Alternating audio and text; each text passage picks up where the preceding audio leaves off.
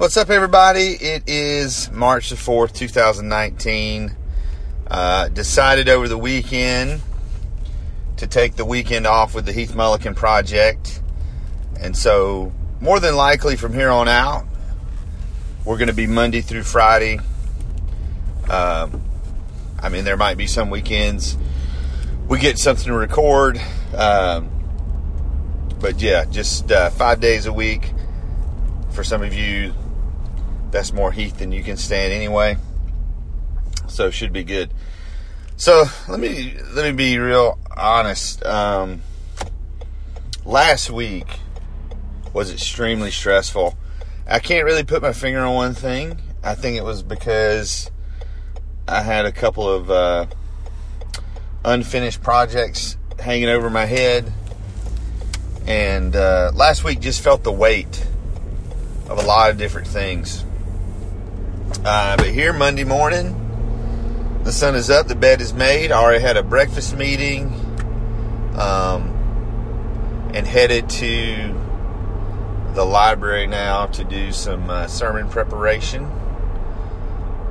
So I think what happened is I woke up today and I have a clearer picture for the week of the things I need to get done.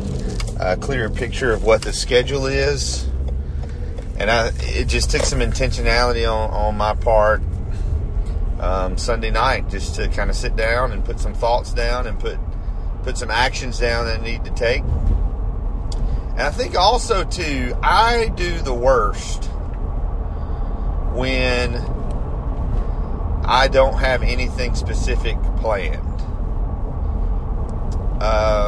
I do not do well if I have an hour. I'm very bad about wasting time. Very easily distracted.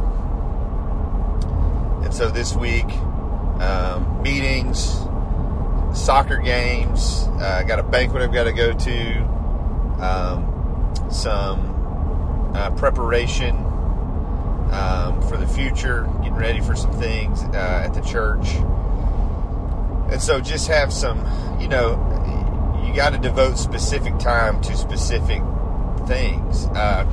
Being in ministry is really hard because you don't have, you have to be a self-starter, and you don't have, it's, when I worked at Hardee's, you knew when you had to be there, and you knew when you were going to leave, and man, you were just cranking stuff out the whole time you were there, and you kind of had somebody there saying, hey, we need this, we need this, we need this burger, we need that burger, and you're just kind of going and going and going. And ministry, you don't, in most settings, you don't, even if you have a staff, you don't have somebody telling you step by step, all right, you need to do this, this, and this. And especially in a rural context, well, it may not just be a rural context.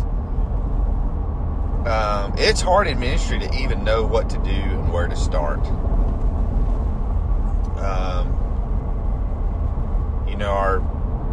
Our goal is to reach people and make disciples. And sometimes it's hard to know how to reach people who don't know Jesus, who don't attend church. It's hard to know what is going to captivate them to take a next step, to take a step of faith. So it's very easy to get lost in the time. I heard Pastor Kevin Myers say one time, he's the pastor at 12 Stone Church in near Atlanta, Georgia. It's the largest Wesleyan church, probably, I guess, in the world, yeah. And he basically told his staff one time, he said, I can get more done in half the time as you guys because I'm focused. And I don't get, lost in a YouTube hole or a Facebook hole and he just talked about being focused and knowing what you need to get done, and so focusing the energy to get it done. And that is something that sadly I am still learning to do. And it feels like such an uphill climb because, 43 years old, and I know I've got to make personal changes. Okay? I have to make personal life changes. Now, we're not talking about character changes or anything like that. We're talking about work style changes, lifestyle changes, things like that. And then you add in the mix everything that's going on in our lives,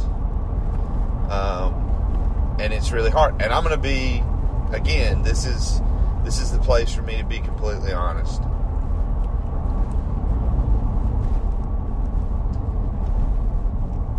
I had a pretty good plan. There were things, I had in my mind exactly how I wanted each day to be when Karen passed, and I thought I would have, I don't know, but I had in my mind, I had a picture of how I wanted each day to flow and the things I wanted to focus on. And I have just felt grief say, kind of just laugh at me for those plans. So in the mix of all that, you start feeling guilt and inadequacy because you had a good plan. You're not executing the plan. And you're not executing the plan because of this thing called grief. That is, and it's been really great. I met with Pastor Tony Smith this morning, who's the interim pastor at Bethel Baptist, and what a great encouragement he was to me. And we talked about grief, and man, grief, you just can't put your finger on it. You can't describe it. You can't, it just does weird things to you. It does weird things to you emotionally and physically and even spiritually. And I know that through Christ I have victory over grief.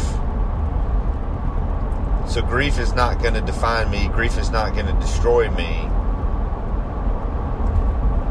But it definitely 100% affects me. And I wasn't prepared for that.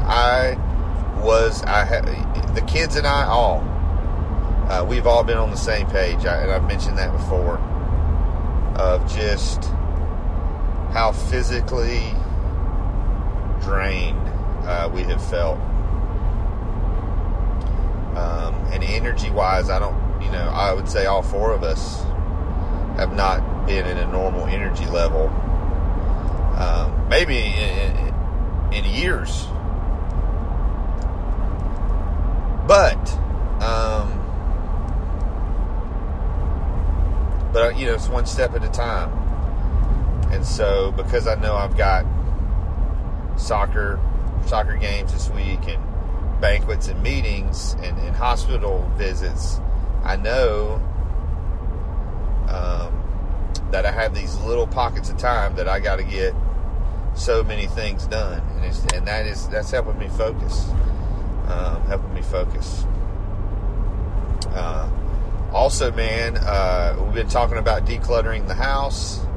Our church is having a yard sale March the 16th. So, man, just another way that's kind of give me an excuse to go through some things that I haven't gone through yet. And, we're gonna declutter some more. So I am excited about that. I'm excited to. I'm not excited to do it. I'm excited to get it done. I'm excited just to check some things off this list.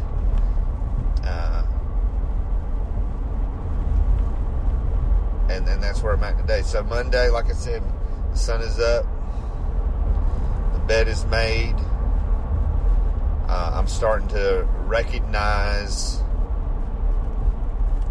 starting to understand what I need to do every day. First thing in the morning. What I need to do last thing at night, the first thing every morning, to make every day great. And to make every day count. And to make every day worthwhile. So, we're trucking along, man. Trucking along. So God bless you guys. I'm pulling in here to the library. I'm excited, man. We had a wonderful service yesterday at church. So powerful, so real. Some people just shared some testimonies, and even as I was preaching, the Lord was unveiling some truth to me. It was just powerful. It was just powerful. And I've been preaching through the story of Joseph, focusing on the concept of dreams, and the dreams that Joseph had, and the dreams that God used Joseph to interpret. And I must have read this story so many times, but when you're preaching through it section by section, and you're focusing on 15 to 30 verses a week, man, you just find some nuggets. And God has unveiled some things that I had not seen before, that I had not realized before, and it has been amazing. I don't count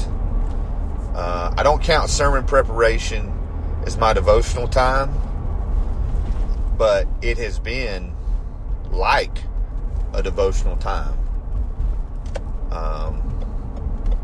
And the Lord is, when I was praying and felt God leading us to go through this series back in November, had no idea that each and every message would be specifically what I needed to hear every week.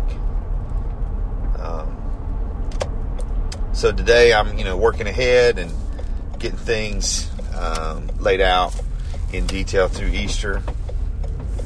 And I know when I get that done, man, it's going to feel awesome. And I'm going to give myself a high five and get her done. So God bless. I love all y'all. Get your bed made. Get out there in the sun.